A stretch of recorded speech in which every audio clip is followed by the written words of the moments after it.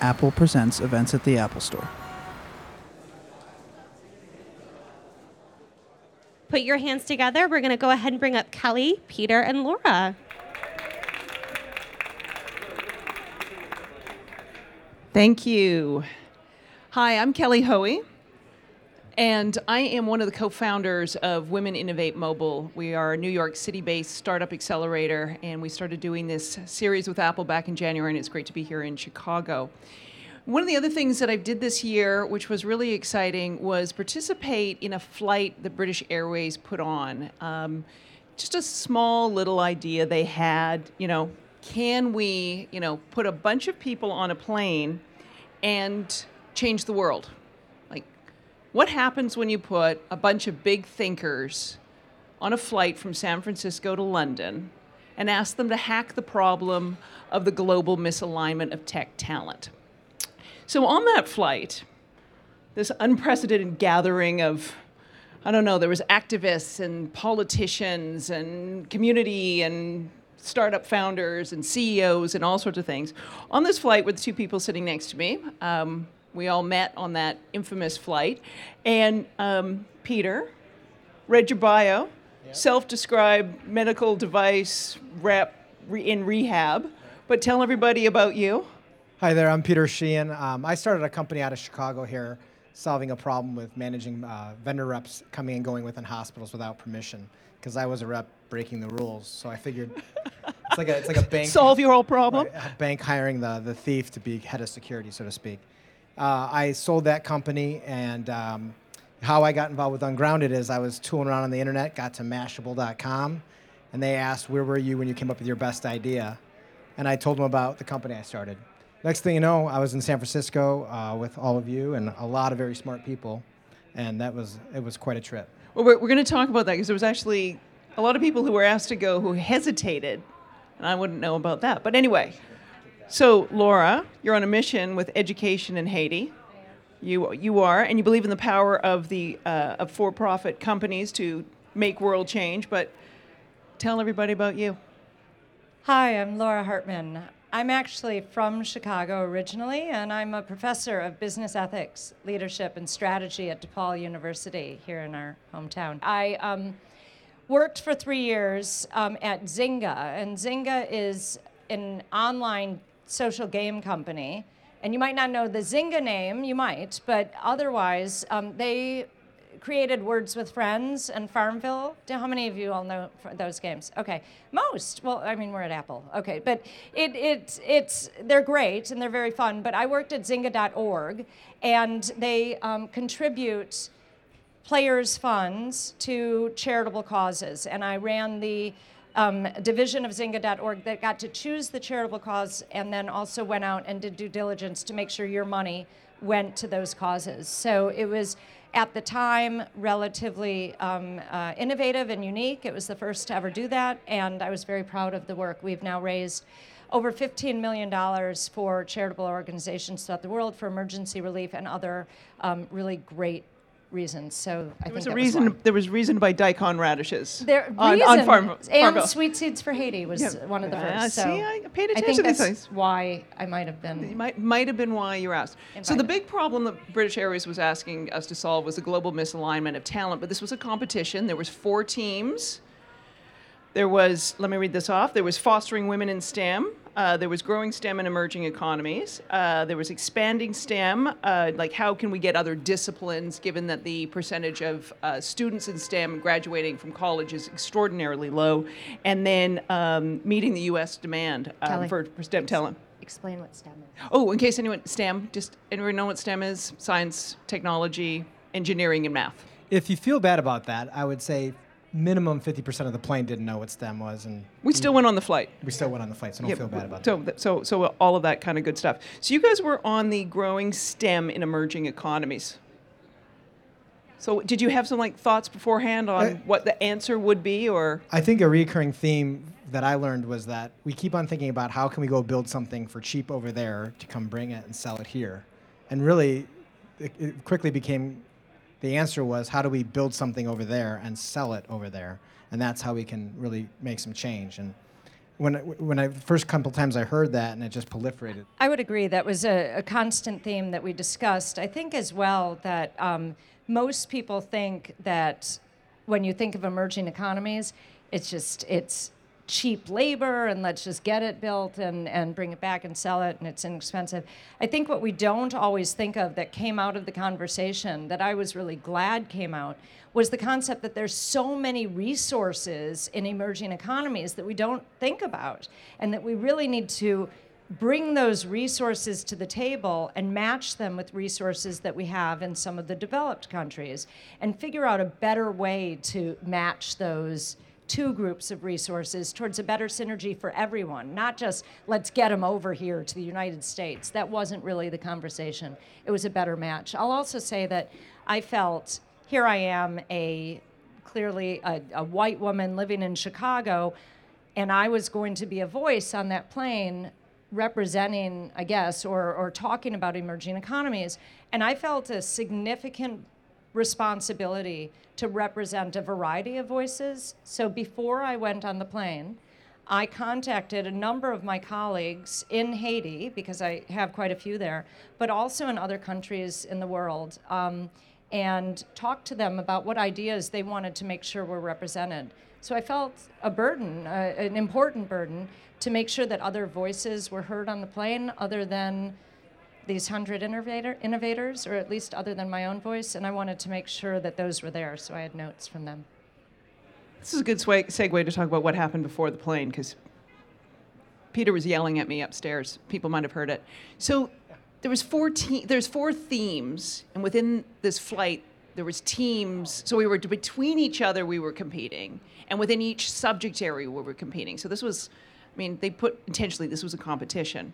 So my team, I know you're still mad at me about this. Yeah, they'll understand. They'll side with me. But they're not, you have to talk in your mic. They will side with me. I'm sorry. It's important to say that in the mic. Say that in the microphone if you want that on the podcast. So my team got together via Twitter the night before. People got upset at this. Yeah, people got upset at this. And we said this was a competition, so let's start brainstorming the idea now. And anyone, if you're going to be on a hackathon, that you need to have a team, make sure you've got a college student who knows how to stay up all night and code, because that's really, really key. So our team came up with an idea, and right before we got on the plane, we launched a website. And the reason we did that was did there's you no hear the word? Wi-Fi. Wait. Did you hear the word? Right before we got on the plane. And I had a Post-it note I was pretty proud of. And It's I stuck didn't in know everything. anyone on my team beforehand. Okay, so the whole thing is that you get on this plane, and I know they don't want to hear about all this. They want to know, like, the cool plane and the seats, right? Look, they want to know about the food. We'll get to this, so we got to skip the content. Okay, but let's get the key important parts out. So what she's not telling you is that the four teams, and we're only representing two here, so picture two other teams, you had to compete among the team, and the way you compete is with, like, Post-its, and you walk around the plane and you vote with Post-its, and we'll get to details if you want. And so you walk around the plane, you vote, and then only one idea per team is going to get off the plane. So at the end of the flight, when you're exhausted and everything, only one idea is getting off the plane per four of these four groups, and you're going to the UN's G8, and you're going to present it.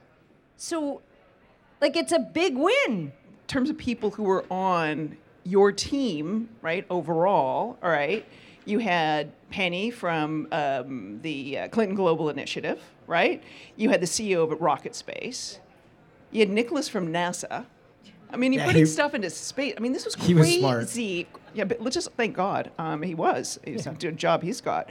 And, you have Craig from Craigslist. You had some ridiculous... this was the whole thing. You had people who are keynotes and CEOs, and how are they going to get us all to behave? So was there anything that was surprising in that in terms of organizing and orchestrating all those type A's? Yeah, I think that we had everyone there was a leader, everyone, and we all led. We did, and everyone was a type A, and speaking for myself as a professor, I sort of wanted to stand up and tell everyone what to do. And I think that, as CEOs, as people who run their own businesses, everyone wanted to run this business. And everyone wanted their idea to come off the plane. And so it was pretty tough. And yet it was organized in such a way that your voices got to be heard. And if someone was a bit of a, too big a voice, our confidence levels were strong enough that we could just ignore them and move on. And so people learned how to engage in that environment. They also, my understanding is that the flight crew was handpicked. They could apply, and they were handpicked to be able to deal with these types of personalities. They don't want to buckle their seatbelts. They don't want to put their seat backs up. And so these flight crew people, they would just we were sitting in the aisles, and they just would stand over us, and they were fabulous. And so they were handpicked to be able to deal with us types. Exactly. So this was a regular plane. This was not like a retrofitted plane to be a hackathon. This was a regular plane. So of course there was a selection of who got to sit in which sections of the plane. We all got the same service, no issues there. But we had to meet together as teams and write, all of a sudden think about it, that little tray that you pull down. That is your writing surface now, right? What you're saying is this is a very weird environment to be working in. Right. I mean, someone asked before we got on here, what made it work? And he said it was a very open-ended question in a very confined space. Which gets to that kind of what are the takeaways of this? Is sort of this, how do you foster creativity in a constrained, under constraints? And we had constraints of time, and we had constraints of space. The innovation that can happen when you're up thousands of miles in the sky and you can't get out, there's a certain type of innovation that happens there. And then, of course, there are challenges. So you're within this space and you have a certain amount of time and you're under time pressure. And so you can imagine the type of innovation that's going to occur. And yet you also don't have the time for the thought process. You can't do additional research. There's no Wi-Fi in the sky. It drives me crazy. When you're going overseas. And so we can't get the additional knowledge we might need to get. So there's some pluses, and then there's some challenges that we might do under in a different environment. Is there anything from that environment you've taken away? There is. I believe. Well, first of all, the most wonderful thing that I would say I've taken away are the relationships. And you can imagine, you're with someone or a group of people for a few hours, and so the relationships that we built, you wouldn't have built under other business environments. And you had an experience that you otherwise wouldn't have had where you got to know people in a business setting, but working on a project that was really exciting. I mean, I think your question is, where would I take this? If I was running a large company, do I go charter a jet? Maybe. But do I put people out of their environment and mix them with people they don't normally work with and ask them very broad questions? Yeah, I would certainly think this is applicable if you're running a company that is making its cash this way, but you have to innovate. This is a model that a large company should be putting in place immediately. I mean, it was just the crazy things we had to think about. How do you display your ideas on one of those big sticky Post-it notes, but the only place you can hang it is on, the overhead storage? And by the way, people have to walk by and look at this. And you have to pitch it. So why don't you explain the process of how we... So what happened was after we'd wined and dined and socialized, then we had to get down to work. And we got with our teams. You had to map out what your solution was to your various problems, put it on these big Post-it notes, and then people had to come around and vote on it. So think about the constraints of a plane, in a plane aisle where they tell you not to, don't gather in the, don't stand in front of the bathrooms, don't do this, don't do that, think of all the announcements on a plane. Well, we did all of that. We did all of that and then some. And you had to pitch it. So you had to think about, how am I displaying this information when someone may be looking at it from 2 inches away? And how am I going to explain it to them when they're feeling, confined and it's hot and I've got 60 other ideas to look at, and move along. There was a lot of bartering for votes as well. It's That's give true. me one, I'll give you one.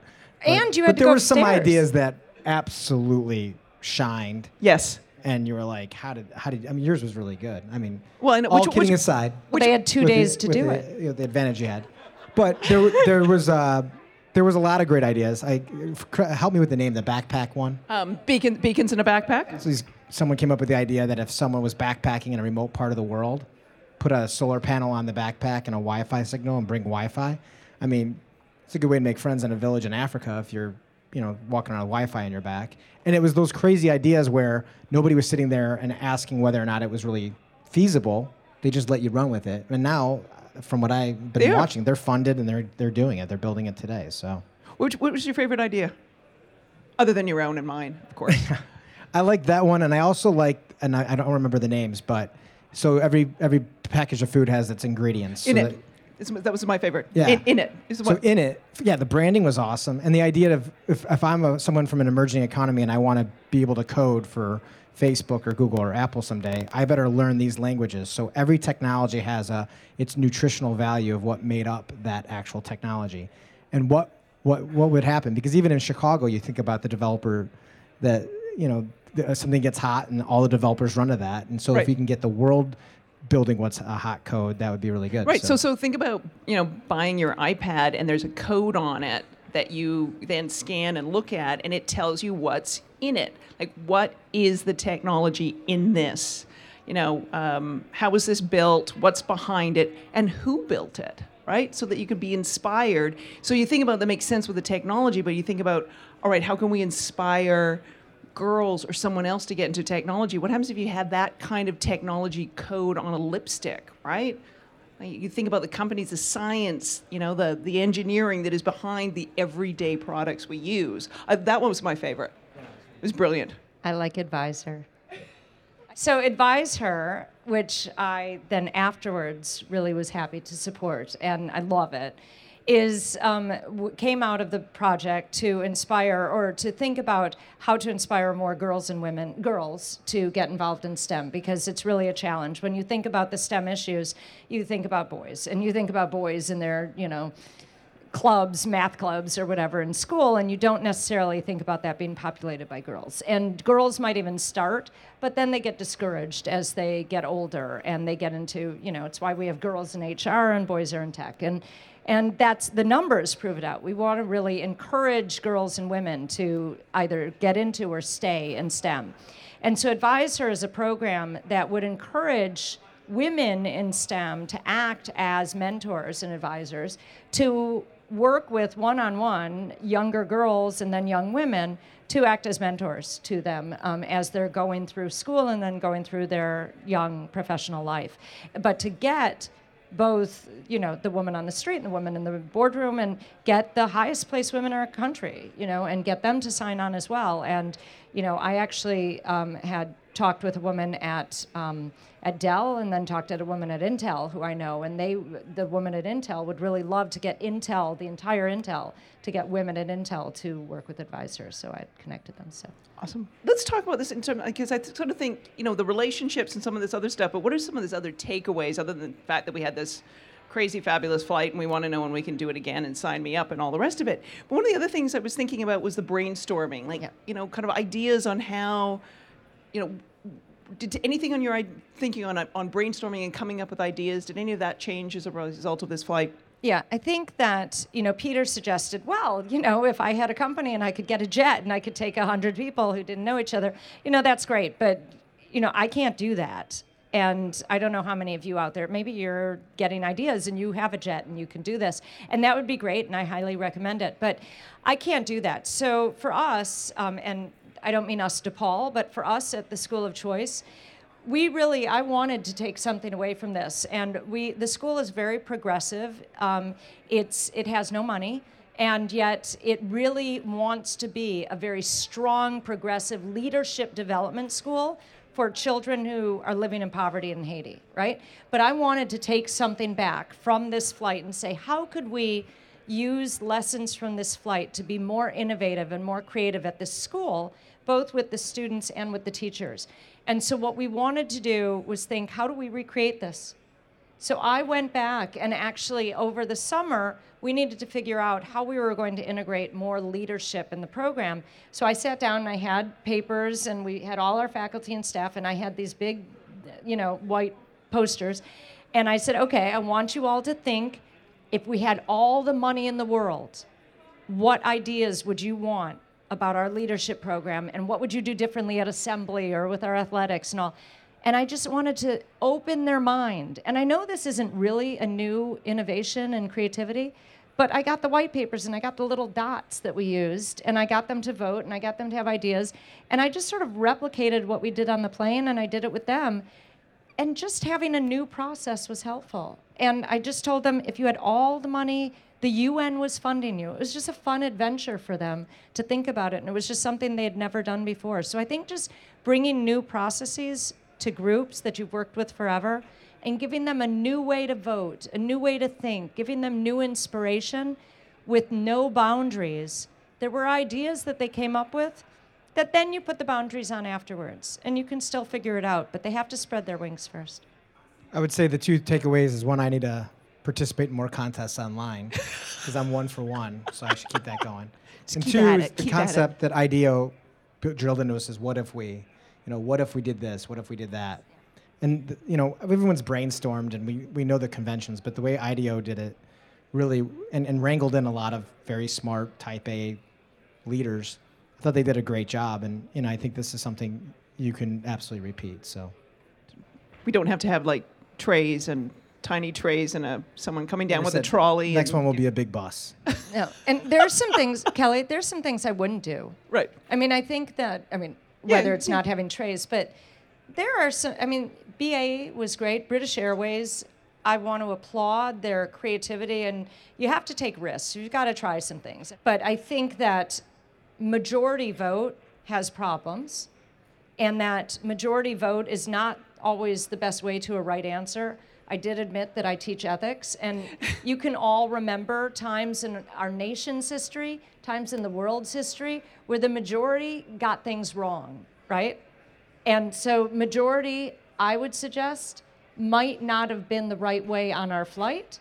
And in the future, I would suggest that might not be the right way to get these projects approved. Right. In terms of the projects, I agree. I completely agree. Do we need to sort of set big, massive challenges to affect change? I think so because of we're talking about it today. Right. So it's not just what happened in those 10 hours on the flight and a couple of days hanging out with the Baroness of Scotland. She was really cool. We did. We hung out with the Baroness of very Scotland in the House of entertaining Lords. person. Yeah. Yeah, we were hanging out at the House of Lords. So, but we're here today talking about it, and this podcast will live on. So do we need to do big ideas? Absolutely, because they just keep continuing on, especially in the world where we can continue to deliver this content for others to hear about it. I think we must, because an ability creates a responsibility. If we do not, then we're just overwhelmed. When we talk about STEM, when we talk about the water crisis, when we talk about poverty, it's as if we're looking at it and we think, oh my gosh, it's too big.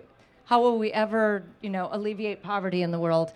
That's this bird's eye view, right? And you look down and you think, oh, it's too much. Well, you're right, then it'll never, ever go away. But if you get down on the ground, and I guess this is the wrong metaphor for our flight, because we were up above, but if you get down on the ground and what Muhammad Yunus would call the worm's eye view, and you get to know people, and you look at their faces, and you know their names, and you understand that this individual doesn't have water, or is living in poverty, or has no access to the internet, then you figure out, okay, I can help this person, and then that person, then that person, and that person. And then in time, many people are helped. And we on that plane are privileged. We're privileged. And we had the opportunity, the knowledge, the skills, the capacity to then answer those challenges. And now we're moving forward and we're doing it.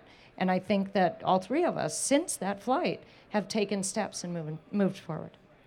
How necessary was the competition part of it? I think it was vital considering what we keep talking Other than about. Mash It. Yeah, the amount of people that were on there, I think it kept people focused. And I thought to be able to say that, your idea was going to be presented to the UN, Yeah. some serious bragging rights, so the stakes were high. And I do remember what happened is people pitched their ideas, and then you can go up and you can sign your name next to whatever idea you wanted to go with. And I had my name on Beacon on a backpack, and last second I changed it. The lesson learned of always is to trust your gut, because they're doing great. They're funded. They were able to meet a lot of really nice people once they were over in London. So, the competition there was a lot of trash talking on the plane, needless to say. So it was a lot of fun. That's on our B reel on this podcast. But and how do you take where do you take it in terms of the notion that if competition is then necessary, where do you take it? Like, take your example with what you did with your brainstorming.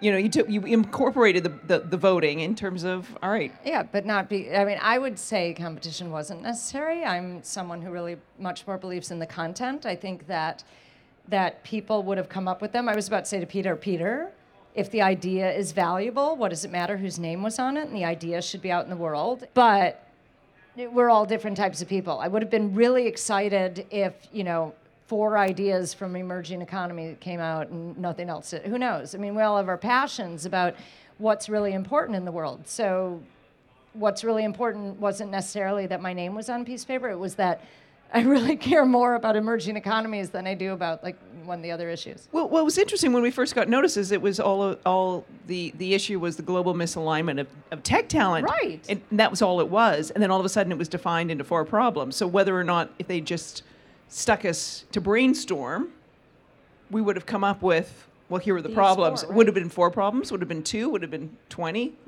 I think if you didn't put any structure to it, we would have had a difficulty. And quite frankly, nothing prohibits anybody from taking any of those ideas and actually moving forward with them. Just because Advisor and Beacon in a Backpack technically won. Money. Well, there's be opportunities if you had the passion and the drive to take it forward. We could raise some money. I mean, let's put a collection out here tonight. Maybe we get a few bucks. Please fund Peter's project. No, not mine. He's so I actually good. wouldn't have funded Put my his project. name on it?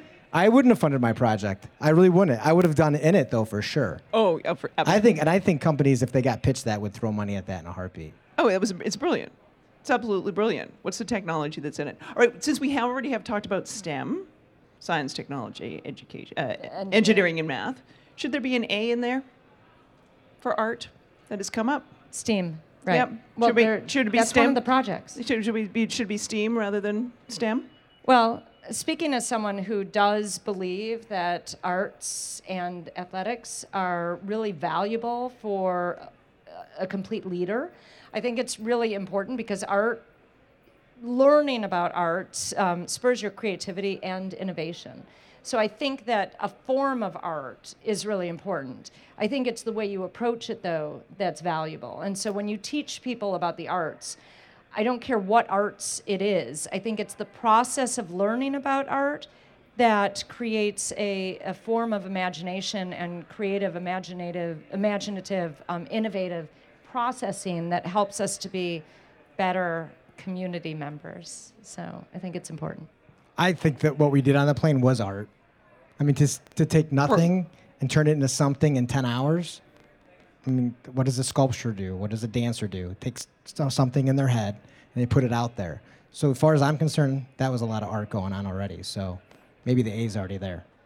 Absolutely. You don't want, I think that even ideas that you put aside, you really need to go back to them and consider them. I think that for many of us, when you're considering your gut, and you said, well, your gut doesn't lie. I think your gut sometimes isn't really exercised very well. And your gut might say, oh, this is a bad idea. You need someone next to you to say, wait, Laura, don't dismiss that. That might be a really great idea if you only looked at it from another perspective. And you need people to challenge you, to give you doubt, because your gut sometimes is really dumb. And you might just not like that because it used the wrong phrase or the wrong word. And if they phrased it a little differently, you'd say, oh my gosh, of course. That's a really great plan. I just wasn't thinking of it in that light. You need people to challenge you, and I really welcome those challengers because it makes me stop and think.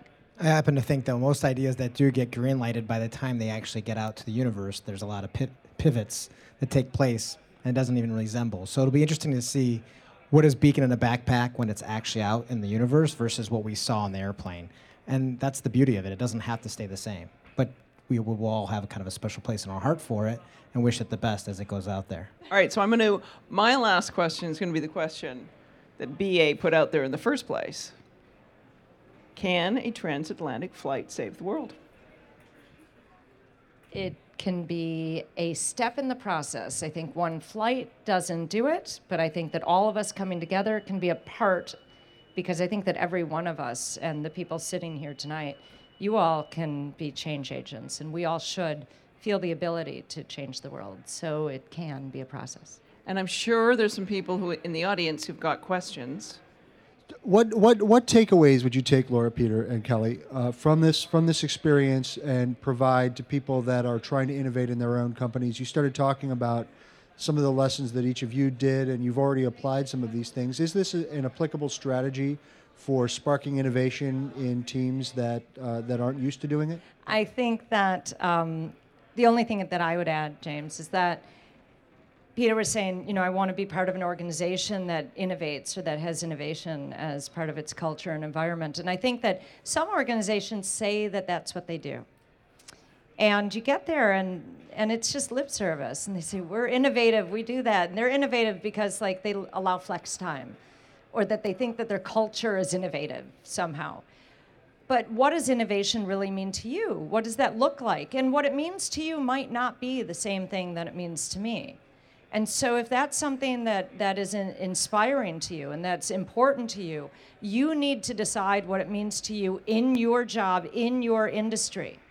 Because innovation in education looks very different than innovation in, I don't know what, in your industry, in carpet making. And there are other things where it really is the same. So I think innovation is really sort of different in terms of the subject matter that we're talking about. On the other hand, innovation means something specific in terms of reforming and rejuvenating. And I think that we're all looking for that every day in our own lives to some extent, unless you're someone who really needs the safety and security of consistency, which is okay too. I need that every so often. So, you need to think about that. I also think about the idea of, the excuse, well, we can't do that because we don't have the resources.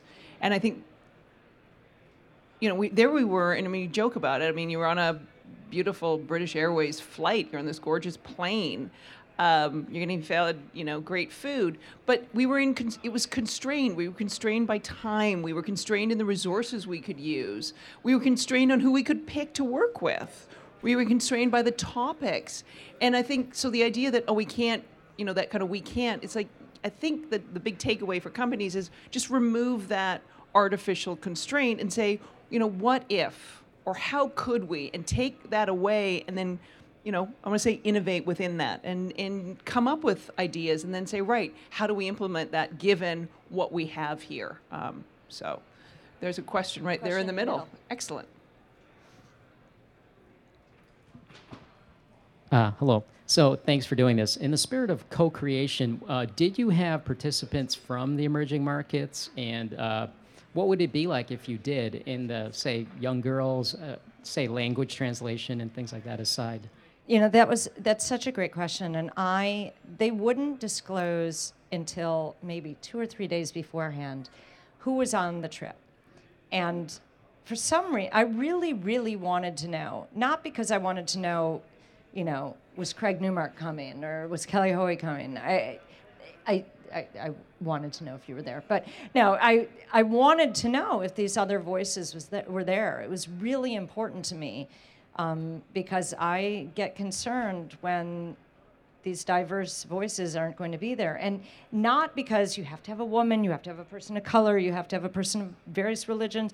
I wanted to know that the voices of stakeholders would be represented. The voices of the people who would be impacted by our decisions would be there. And so that was why very early on, I really wanted to make sure if they're not going to tell me they're going to be there, I'm going to try and get them there myself. And so I was talking to these people. And the answer to your question is that I don't really believe they were there. I think it was more they were there through people like me, through Penny, through others, through these people who were representing voices. And I would say, not in their defense, but by way of explanation and by way of other projects that I'm on now or working toward with the UN and with others. As someone who now is creating some other experiences like this, when you really have to think about bringing those voices, there is a capacity issue and a knowledge base to bringing some voices, and the representation of those voices might be more effective. And they might have a louder voice through representation rather than through those actual individuals. Now, that's not always the case, and bringing a young, educated girl from Haiti might be better than bringing me to represent her voice, and I don't doubt that. But certain other populations might be better represented by someone who will strongly advocate on their behalf rather than someone who's unable to advocate for themselves. I did hear when they asked us what would you do differently, there was talk if you do this again, don't make San Francisco the launching point, Zimbabwe or something different. So I think, you got to crawl before you walk before you run. I mean, I had the benefit of, having two people on my team who represented, the audience that we were out there to advocate for. And one is a young woman, Cassidy Williams, who was at Iowa State. She's a computer science grad. She's one of 4 women left in her senior year. She started off at 20. There was 25 of them. So there's an 80% hemorrhage of women, even college, going into STEM. So to sit there and say to her, hey, what can we do for you? And then another woman on my team, Dr. Sue Black, who actually traveled from the UK to participate in this. So she went from the UK to San Francisco, back to the UK. Anyway, figured that one out. She is, scientist, computer scientist in academia. And again, you have this massive departure of women in computer science, even out of academic institutions, who are there with PhDs, and what do you do about that? So we had actually 2 stakeholders on our team, and that assisted greatly. Actually, the interesting thing about Dr. Sue Black is that she runs something called Tech Mums, and it's a program to try and get mothers, but other women of middle age, she would probably say, to get them much more comfortable with tech. And they come in and they teach them how to use computers and how to use mouse, and just how to get online. And they teach them, and then they have them teach other mothers so that they're much more comfortable being taught rather than by someone who's really a tech whiz. And it's really a marvelous program, and you should check it out. It's Tech Mums, and it's just extraordinary. And to hear these women talk about how it's really just made them feel so much more a part of society, even because they feel so left out. It's really doing a little bit what Advisor is doing. It's bringing them into the STEM world. Well, and teaching those mums how to code, because the idea if you get the mums comfortable with technology and coding, they're going to get the kids to do it, and the chain moves that way. Other questions? That was a great question.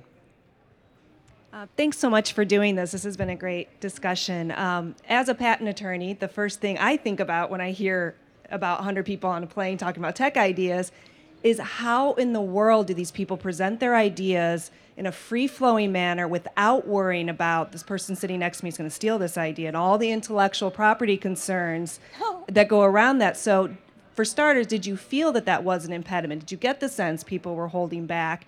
If so, how did you all overcome that? If not, is there anything that you can point to that allowed people to feel like they could have the free flow of ideas and not worry about, is my neighbor going to steal this and launch a product in 3 weeks that was actually my idea?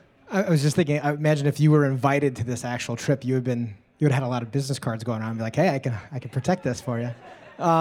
I would say no. I mean, the causes that we were trying to achieve, what we were trying to accomplish, were bigger than anybody's financial ambitions. So in this instance, it was more of a social, cause than it was any financial gain. So, but of course, we got the contrarian against what I'm saying here. Should I say beacon one more time?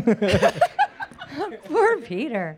I don't think anybody's worried about ideas being stolen. At least I didn't get that at all. I look at it almost like it's almost like a culture change, the difference that you get from being in the startup space and playing there versus being in mature companies.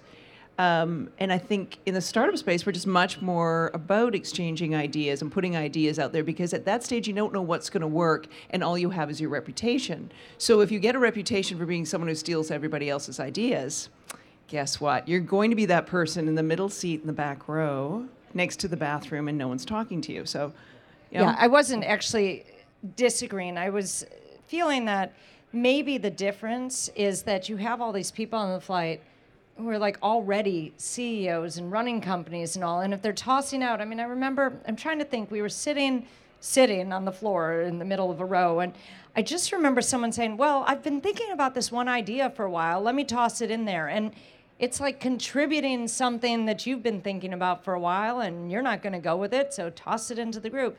And people just didn't have a lot of ownership of it and they just didn't mind. They were happy to give it up to the group. So it was more that sense.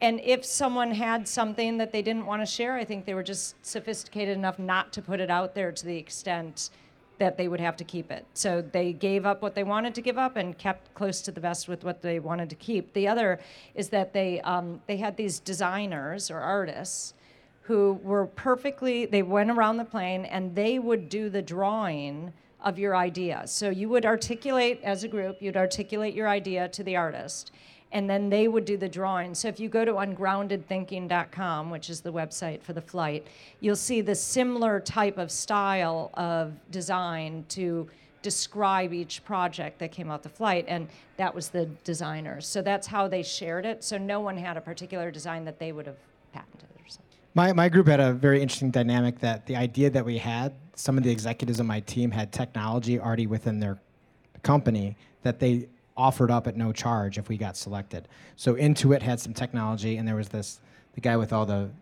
translations of different languages. Right.